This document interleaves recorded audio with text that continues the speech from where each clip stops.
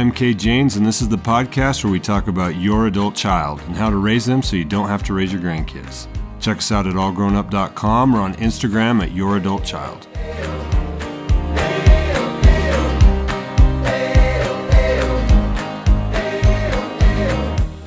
Welcome back, everybody, to our podcast this morning. I'm so happy to have Shauna back in studio. I guess we'll call this a studio. Yeah. The basement / root cellar that it used to be. Today's topic is one that I have had a lot of experience with the last couple of weeks, and all of us have had experience with throughout our lives.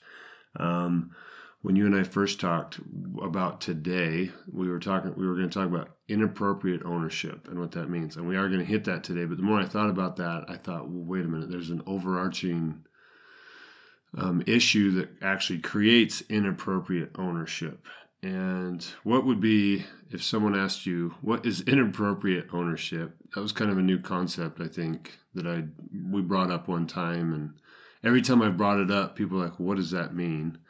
How would you word that when someone has inappropriate ownership? And we're referring to relationships, right? That's what we're talking about. Yeah. Inappropriate ownership. Where have you seen that? What do you think that means? What words would you use to describe that? For me, it's with our kids and our spouses where we see it the most, obviously, but it's when we think they're ours. We think they belong to us. We think we get a little confused and cloudy on what's them and what's us. Mm-hmm. That's hard not to do, especially with kids. Yeah, because you grew them. I grew them. I grew my kids. Yeah. And then you birth them, and Yeah. like they're literally part of you, part of your body, and then they can't live without you. No. When they show up. Yeah. And sometimes till they're 25. Yeah, no, absolutely. It's really hard to not struggle with inappropriate ownership for your children. Also, too, because I think culturally, not just here, but everywhere, there's inappropriate ownership is actually not seen as inappropriate. What do you mean? Well, the love of a mother for a child, right? That bond between parent and child, it, like you said, it can get, where do you end and where do they start? And some would argue that there isn't a gap, that those should be completely intertwined. And I hate to say it, but the people I've run into who believe that, it's rare that their relationship is healthy. Right? No, for sure. Yeah. Yeah. There needs to be some emotional, mental, physical, and spiritual independence for every single person. I love the phrase self-reliance, and I love the thoughts of emotional self-reliance, spiritual self-reliance, physical self-reliance. And that does not mean you do everything on your own, does it? No. So what does it mean? If it doesn't mean you're doing it on your own, what does self-reliance mean if someone is self-reliant in any of those categories? Well, while you were talking, I was thinking, I'm not going to answer your question right, because I was thinking about the inappropriate ownership and ways it shows up. So for the self-reliance and what that means, I think you can function. You don't need somebody else. Well, I don't know. It's kind of weird, huh? Because people that are self-reliant still interact with and use the resources of others. Yeah. Right? Well, I think one thing I've realized with self-reliance is someone who's self-reliant uses their ability to choose to do just that, choose and act. Mm-hmm. And that may involve, they'll get other people involved, but like you said, that's a good way to put that. They don't sit and wait until someone else makes them act or makes decisions for them. Yes. Right? That's somebody who's self-reliant. Because I can't do anything by myself, but I am extremely independent. Mm-hmm. But I'm always asking for help for other people. I'm always getting other people involved. And if I'm being a good person who's loving others, I'm seeing what ways can I help other people out. Yeah, because so often when you think, people can mistakenly think self-reliance is, I don't ask anybody for help. I don't need anybody. I got to do it on my own. Yeah. And that's absolutely not it. That even starts bleeding into that definition of perfectionism. Yeah. Right, which is unhealthy. It's prideful and it doesn't work. So when we talk about inappropriate ownership, at the core of inappropriate ownership is a couple things. And number one, we've just discussed, and that is a lack of self-reliance. Right? Mm-hmm. We won't spend a lot of time on it now, but some of us have heard of codependence. or you need someone else. And codependent relationships are very unhealthy. Yeah. Right? Very unhealthy. So if, take that, I talked to a mom just the other day, and she was expressing to me how she has a hard time creating boundaries with her kids. And as we ask questions, and our questions along the lines of, well, what role does the kid play in your life? What's the purpose of your kid in your life? And this mom had a strong realization. It was like, oh my gosh, I just consume how cute my kid is. And I love that my kid loves me, and I want that so bad that's now the purpose of my child. And if I'm not awake to this, it can just go down this path of, and what it ends up happening is the parent now actually worships the child. Yeah. Worship what the child offers. And there's not a kid on this planet that can appropriately handle being worshipped. Yes. And it's hard as a parent, like, because I've worked hard on, I could see I lost a lot of, or I got a lot of worth from my oldest kids. Yeah. You know, I got a lot. And can I ask this? You know what's interesting? I got a lot of worth, but remember we talked about this? Worth doesn't go anywhere. Does that make sense? So how did you get worth that was already there? And is this what you're saying? Because this is what I hear when I hear people say that is, I love my kids. They do things that I feel feelings of joy because of my kids. And I've translated that into worth. Yes. I feel happy when they're around. I feel happy when they accomplish things. I feel happy. I feel things when they say, I love you, Mom. Mm-hmm. Do you think we make the mistake of going, oh, that's worth? Yeah, for sure.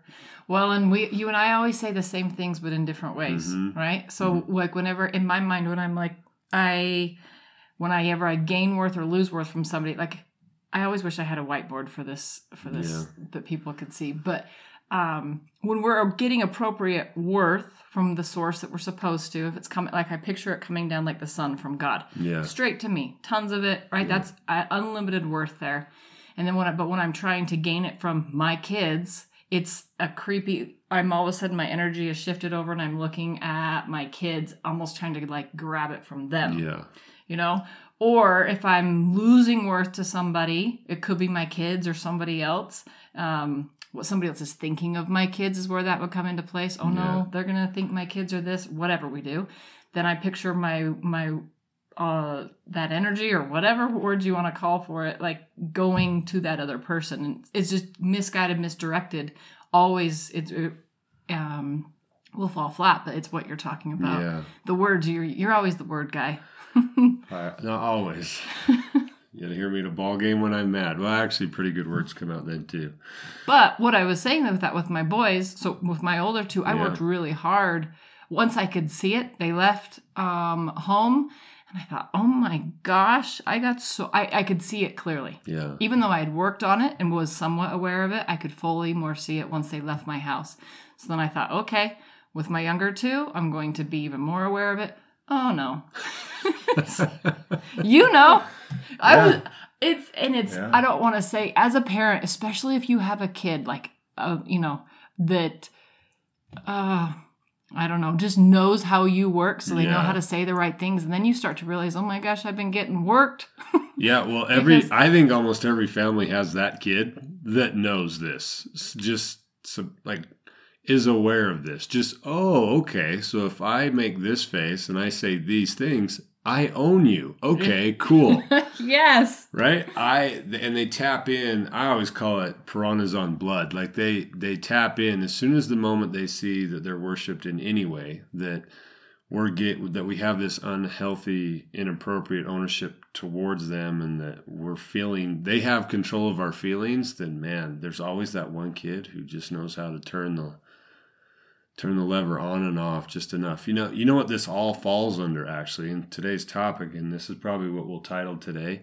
These are all under the titles of thinking errors, right? Mm-hmm. Every one of these things we're talking about, there's something, and thinking errors are always based in lies, and they usually have at least some fear involved, right? And thinking errors are like, for example, I get my worth from my kids. That's a thinking error. Keeping my kid happy is what matters. Yes. I like other people thinking my kid is good is important. Like, I love what you said a minute ago. I lose worth if somebody doesn't approve of what my kid's doing. Those are all thinking errors. Yeah, and every parent knows what that feels like. When your kid does something that disappoints you, when your kid does something, what's the first... A big part of it is, what are others going to think? Even though you work on it, and I think this is part of human nature. I do too. And so there was something else that we were going to say. I was going to say when you were talking about that. No, sorry. Well, hopefully it comes back. It will, if it's important. Well, that's what. So, with the topic of inappropriate ownership, with this whole idea of thinking errors, this is something that I don't know why I'm so surprised, but when I'm working with parents and this comes up and we put some of these, what's really interesting is when I ask some questions that allows for some of these parents' thinking errors to come out, and then we write them on the board. It's really interesting once they see it. Yeah. I always think of thinking errors this way. When they're inside your head, it's like they're in a forest and they can hide behind trees and just poke out a little bit. So when they're in your own head and you don't say them out loud and nobody else knows about them, they're playing hide and seek, and you know they're there, but they're hiding behind the trees. Well, when you get them out and put them out, they get out from behind the trees and they can't hide anymore, and other people can see them. It's crazy how much those thinking errors look ridiculous. They look selfish. They look ugly. They look inappropriate. So imagine this creepy, weird little monster with this cute little top off the top of its head, and that's all that pokes out when it's in your head, right? Is the cute little top of it. But underneath is this ugly, disgusting, weird monster that's most of it's behind the tree. And I'll see this because I'll have these moments with these parents where I'll ask questions like, okay, you're not willing to create a boundary with your son. What does your son do for you? And all of a sudden when someone's like, I find worth in my son, and it comes out, it's like, oh, wow. So you find worth in a 15-year-old who's extremely selfish and doing really stupid things. That's where you're getting your worth? And now that the mom's actually said it out loud, it's like, yeah, that's not very smart, is it? It's like, no, that's not very smart. But before that, the cute little top of the monster was, but he's my boy. And like, he came out cute. And when he was 3, he'd wear the same shirt every day. And it was so cute. And his hair stood up in the back and blah, blah. He ain't that kid anymore. He's the one that just stole the car, used your credit card, hasn't been home in 3 days, and is extremely disrespectful to you. But you're right, it's hard. I watched my 3-year-old yesterday run around in his little basketball jersey, and I don't get this very often, but I had that moment of like, man, he's a cute little kid. And him just standing there made me feel, just him being there. I had these feelings of like, man, he's a cute kid. And for the first time ever, I had the thought, oh, I don't want him to grow up. My other ones, I'm like, man, when are you going to grow up? Like, learn to talk. Which it's okay to yes. enjoy their cuteness or to enjoy the cute things they say. So when does it become unhealthy? Because you're right, it is completely okay to just be happy with your kids, to love their cuteness and to love that they come up and hug you and say, Mommy. But when does that cross the line? The minute our worth shifts from God to them. Yeah, that's it. Which we can't talk about inappropriate ownership without talking about whose kids are they. We've talked about this in pieces in the past, but really having to remind ourselves whose kid they are. Yeah. And so our relationship with our kids should not be, we shouldn't use the word ownership. What's a better word? I don't own my kid. What is a better word to describe the relationship of my kid? Knowing that my kid is God's kid. Are they rentals? No. Like a rental car?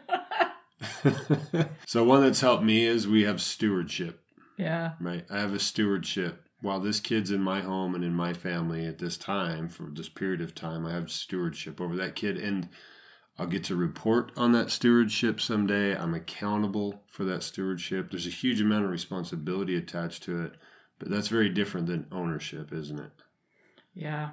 Always pointing them to who their real father is. Reminding myself, one of my kids did something, I don't know, something a few weeks ago that was really troublesome to me. And I remember standing in my bathroom thinking, okay, how am I going to manage this? How am I going to handle this? And you can feel the difference literally in your body. You can feel the difference of when you are entangled in this like messy ownership, losing worth thing to, oh, this is God's kid. Okay, what does he need? What is he struggling with? It's like all of a sudden the clouds go away and you can see, and you're like, okay, absolutely. What do you want me to do? This is your kid. Do you know what's interesting when you say that? I was talking to a father the other day whose family's falling apart right now. And when I asked him what your identifiers are, and his temporal ones, the ones that came up, and then we looked at those eternal identifiers, that he's a son of God, that he's a male, that he's a brother, right, spiritually. And I said, okay, in that context, now look back at your wife and kids. And he had that experience where he was so confused, he was so hurt, he had all these, and you know what thinking errors create? They create unhealthy expectations. Yeah. Does that make sense? Mm-hmm. So his thinking errors around the role of what his family was supposed to be playing in his life was what was causing him all the grief. And the moment he saw, and the same with what you're saying as a parent, as soon as you see that kid as God's kid who you're helping God raise, and by the way, why does it take so much weight off our shoulders, do you think? How come it gets so much clearer when we remember that? Like, this is God's kid. And God's also involved in the equation. How come that helps so much? Well, at least I know for myself, it untangles me out of it. It gives me, just makes it more objective. I don't know. It's not it actually helps me trust my kid more too. Yep. Because I recognize, I am inserting myself where I don't belong. It doesn't, I have to parent, I have to show up. I have a stewardship over this kid. But this kid still was created by God and has its own independent soul and abilities and connections with God. Yeah. And I can trust those. I have found when I do that and remember that, oh my goodness, there's so much more power there. There is. That is where the powerful parenting comes in. It is. And so you can just be like, all right, here you go, and good luck. And it makes you can show up in so much love. You can feel what it feels like in your body when you're parenting from a clean space. When you're talking to your spouse from a clean space, it has an entirely different feel than like, I need you to act this way. I need you to do this. It's a creepy, yucky feeling that is really hard to love truly from. And you just described how someone can measure if they have inappropriate ownership in a relationship. Mm-hmm. That's what it feels like. That's what it looks like. I realize too in my marriage, when I think of Maddie as my wife, well, my wife has all these stipulations on it. Like my own expectations around what that title should mean and what it should provide for me as a husband. And so when I say my wife, Maddie, I automatically overlay all those expectations onto her. And then here's the problem. She doesn't know all those. Yeah. She's definitely not going to be able to live up to all those, right? And so now all of a sudden, she's an obstacle. She is a person that's not living up to those expectations, and now we're going to have problems. But I remember one night laying in bed looking over and just seeing a girl. You know, an individual, independent, daughter of God girl who I got to be with. Yes. Right? That's so good. It's completely different. It's like, oh, cool. Like, whatever on your imperfections, there's all these other great things. And there's zero expectations that are selfish. It's just, I get to be with her. And all of a sudden, I think our relationship made a huge improvement and change that day I had that realization. How hard is that to do though with a child? Yeah. No, it's like, oh, this is just a kid, not my kid. Mm-hmm. You know, I've been talking to some moms about this too. What's hard, because what you said, I've never experienced this obviously, but when you raise a human being inside of you and then keep that human being alive for years, how do you not feel ownership? You know, how in the world do you accept anything we've talked about up to this point? You know, what does it take to be able to go, okay, this is not my possession. This kid is an independent individual person, and even though I've given everything, including my body, to get this kid here, you know, they're still not mine. I just get to be with them through this journey. And I think what I've seen is only when you understand some of these bigger truths we've talked about can you even try and do that. But you've said this before. We've talked. You know those truths, but it's still hard to do. Isn't it? It is still hard to do, and you have blinders on. It took you pointing out a few things. I thought of my inappropriate ownership. So then you feel like a gut punch for sure, because this is what I've been working on it over the years and everything. And but this one kid of mine. I love all of my children, but he knows, and he's not evil. The kids aren't bad. They aren't like... He just does it because he can. Remember, if kids can, they will. If they can't, they won't. Well, the kid in the family that knows how to push the buttons, they're going to do it. Yeah. Because they can. Yeah. And he would leave, and he knows the things to say. Oh, Mom, like he's a good kid, and he would hug me lots, and it was genuine. Yeah. I do know that was genuine. Because he genuinely wanted what he wanted to get. But it took you showing it to me, and then once I could see it, I couldn't unsee it. And when he would leave so many times, especially as he was getting older, it wasn't as problematic when he was younger. Yeah. But he's supposed to be entering the world. He's supposed to be a man. So that's where I think I was feeling more and more every time we'd have an interaction, because I'd feel like all swirly and, see, Cade's the word guy. I'm the body. I'm like, everything for me is feelings and everything. But he would leave and I would feel like, what just happened? And I was dead set that he was going to be mowing the lawn and doing this. And he's going and playing golf. I'm like, how did that even happen? Yeah. And then once I could see, oh my gosh, I'm losing worth here. I have inappropriate ownership here. I kind of worship him a little bit here. Mm-hmm. Once I got honest with myself and could see it, then I was like, ugh. And then all of a sudden, bam, totally different place. He'll say something. I'll be like, hey, you got to do this. And he can feel it. He knows something has shifted in me. He's like, okay. The boundaries are now clear. Yeah. And there is clear. There is a sense that kids have around the boundaries. They know when their parents are. Well, and I don't know if you've realized this with him yet, but here's one thing I know for a fact. A kid actually does not want to be worshipped. Mm-mm. They want boundaries. They want to know that you're stronger than they are too. Mm. Their selfish side doesn't want that, so they can get what they want. But when push comes to shove, a kid wants to know that there's boundaries.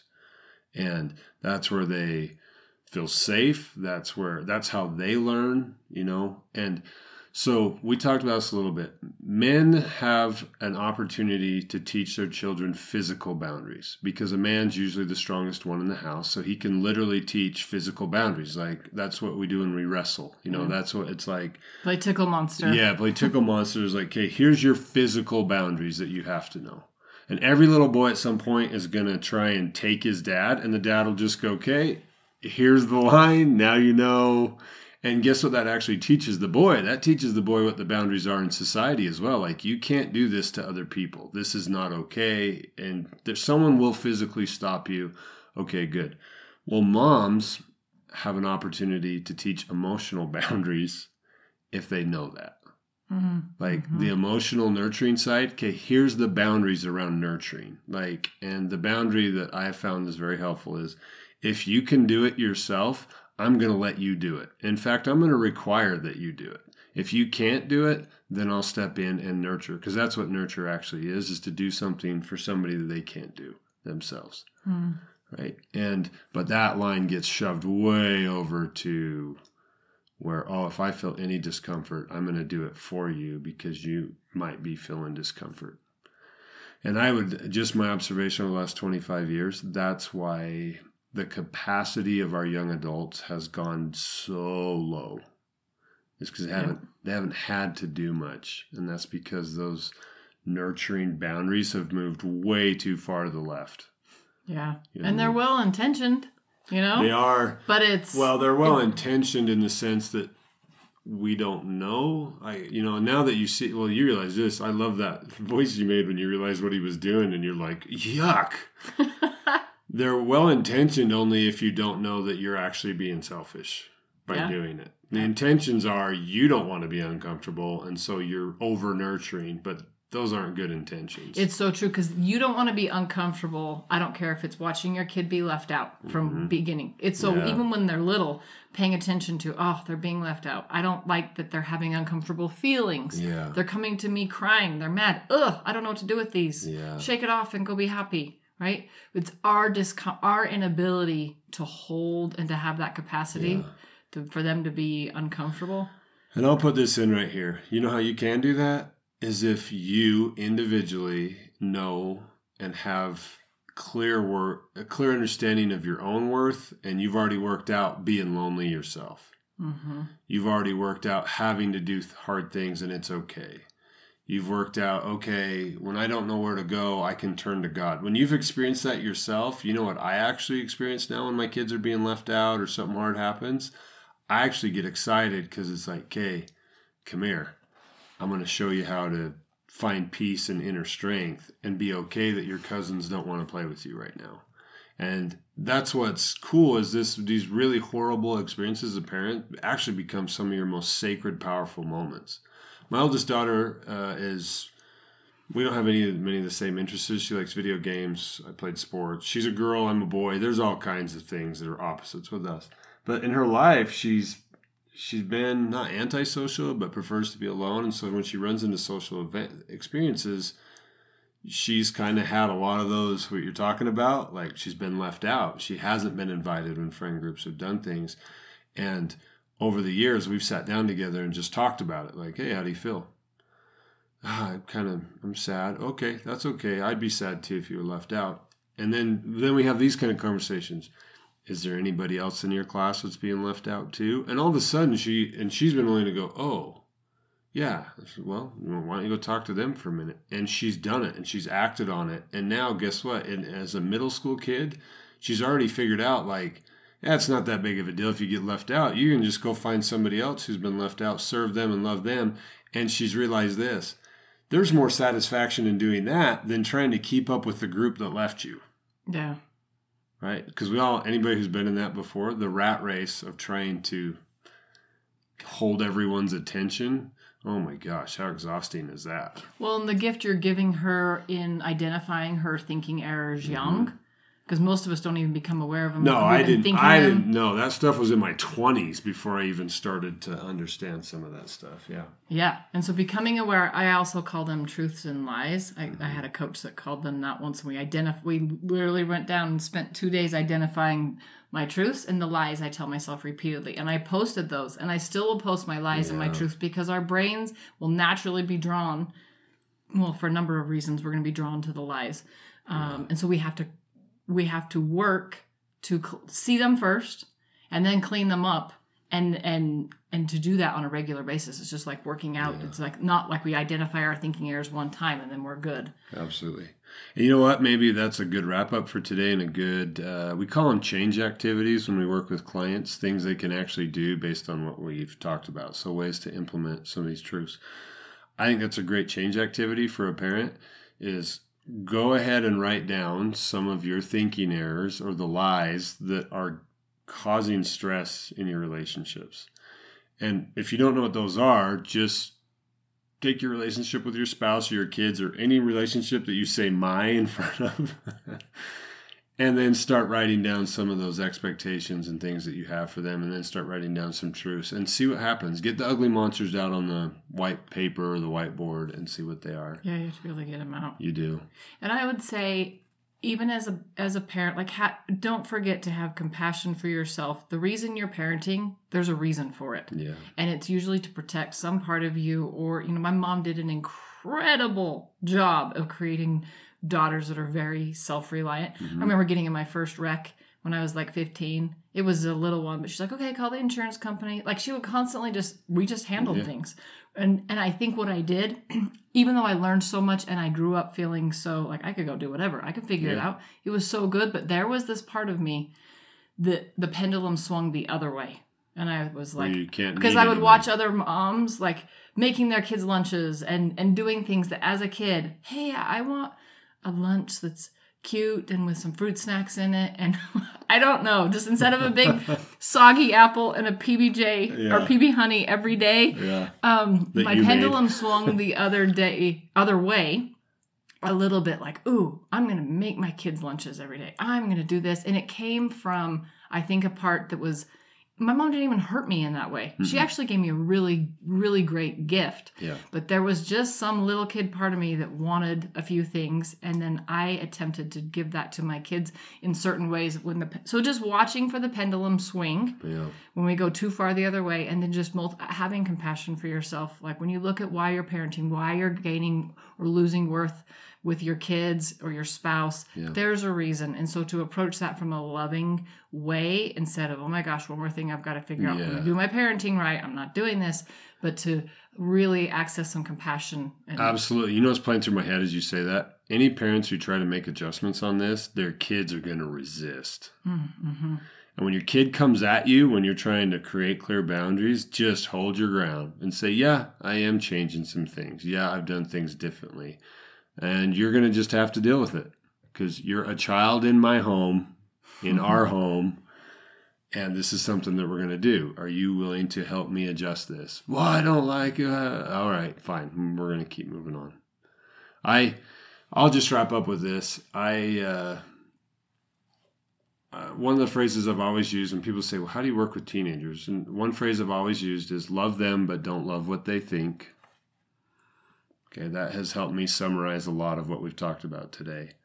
And to remember this is you're an adult, you have experience, you have knowledge, you have responsibility, and all of that gives you the right to be a positive authority figure in the life of your kids, which means simply just having clear boundaries and being open and honest and humble about yourself. And I love what you said at the end. I think that's a good exclamation point. Is just show yourself some mercy. Have some kindness towards yourself and the efforts that you're making. Yeah, turn to God to heal that. Yes, and I one time spoke, and the title of the talk was Finding Worth from Above, Not from Around. Oh, that's good. Yeah, mm-hmm. And that's when you talked about that pillar coming down. That's because that's where our worth actually comes from. And so I invite you as a parent to do that. Find your worth from above, not from around. And your kids are part of around. Yep. So until next time, good luck. Keep going. Remember, the only way you fail is if you quit trying. And we look forward to being with you again next week.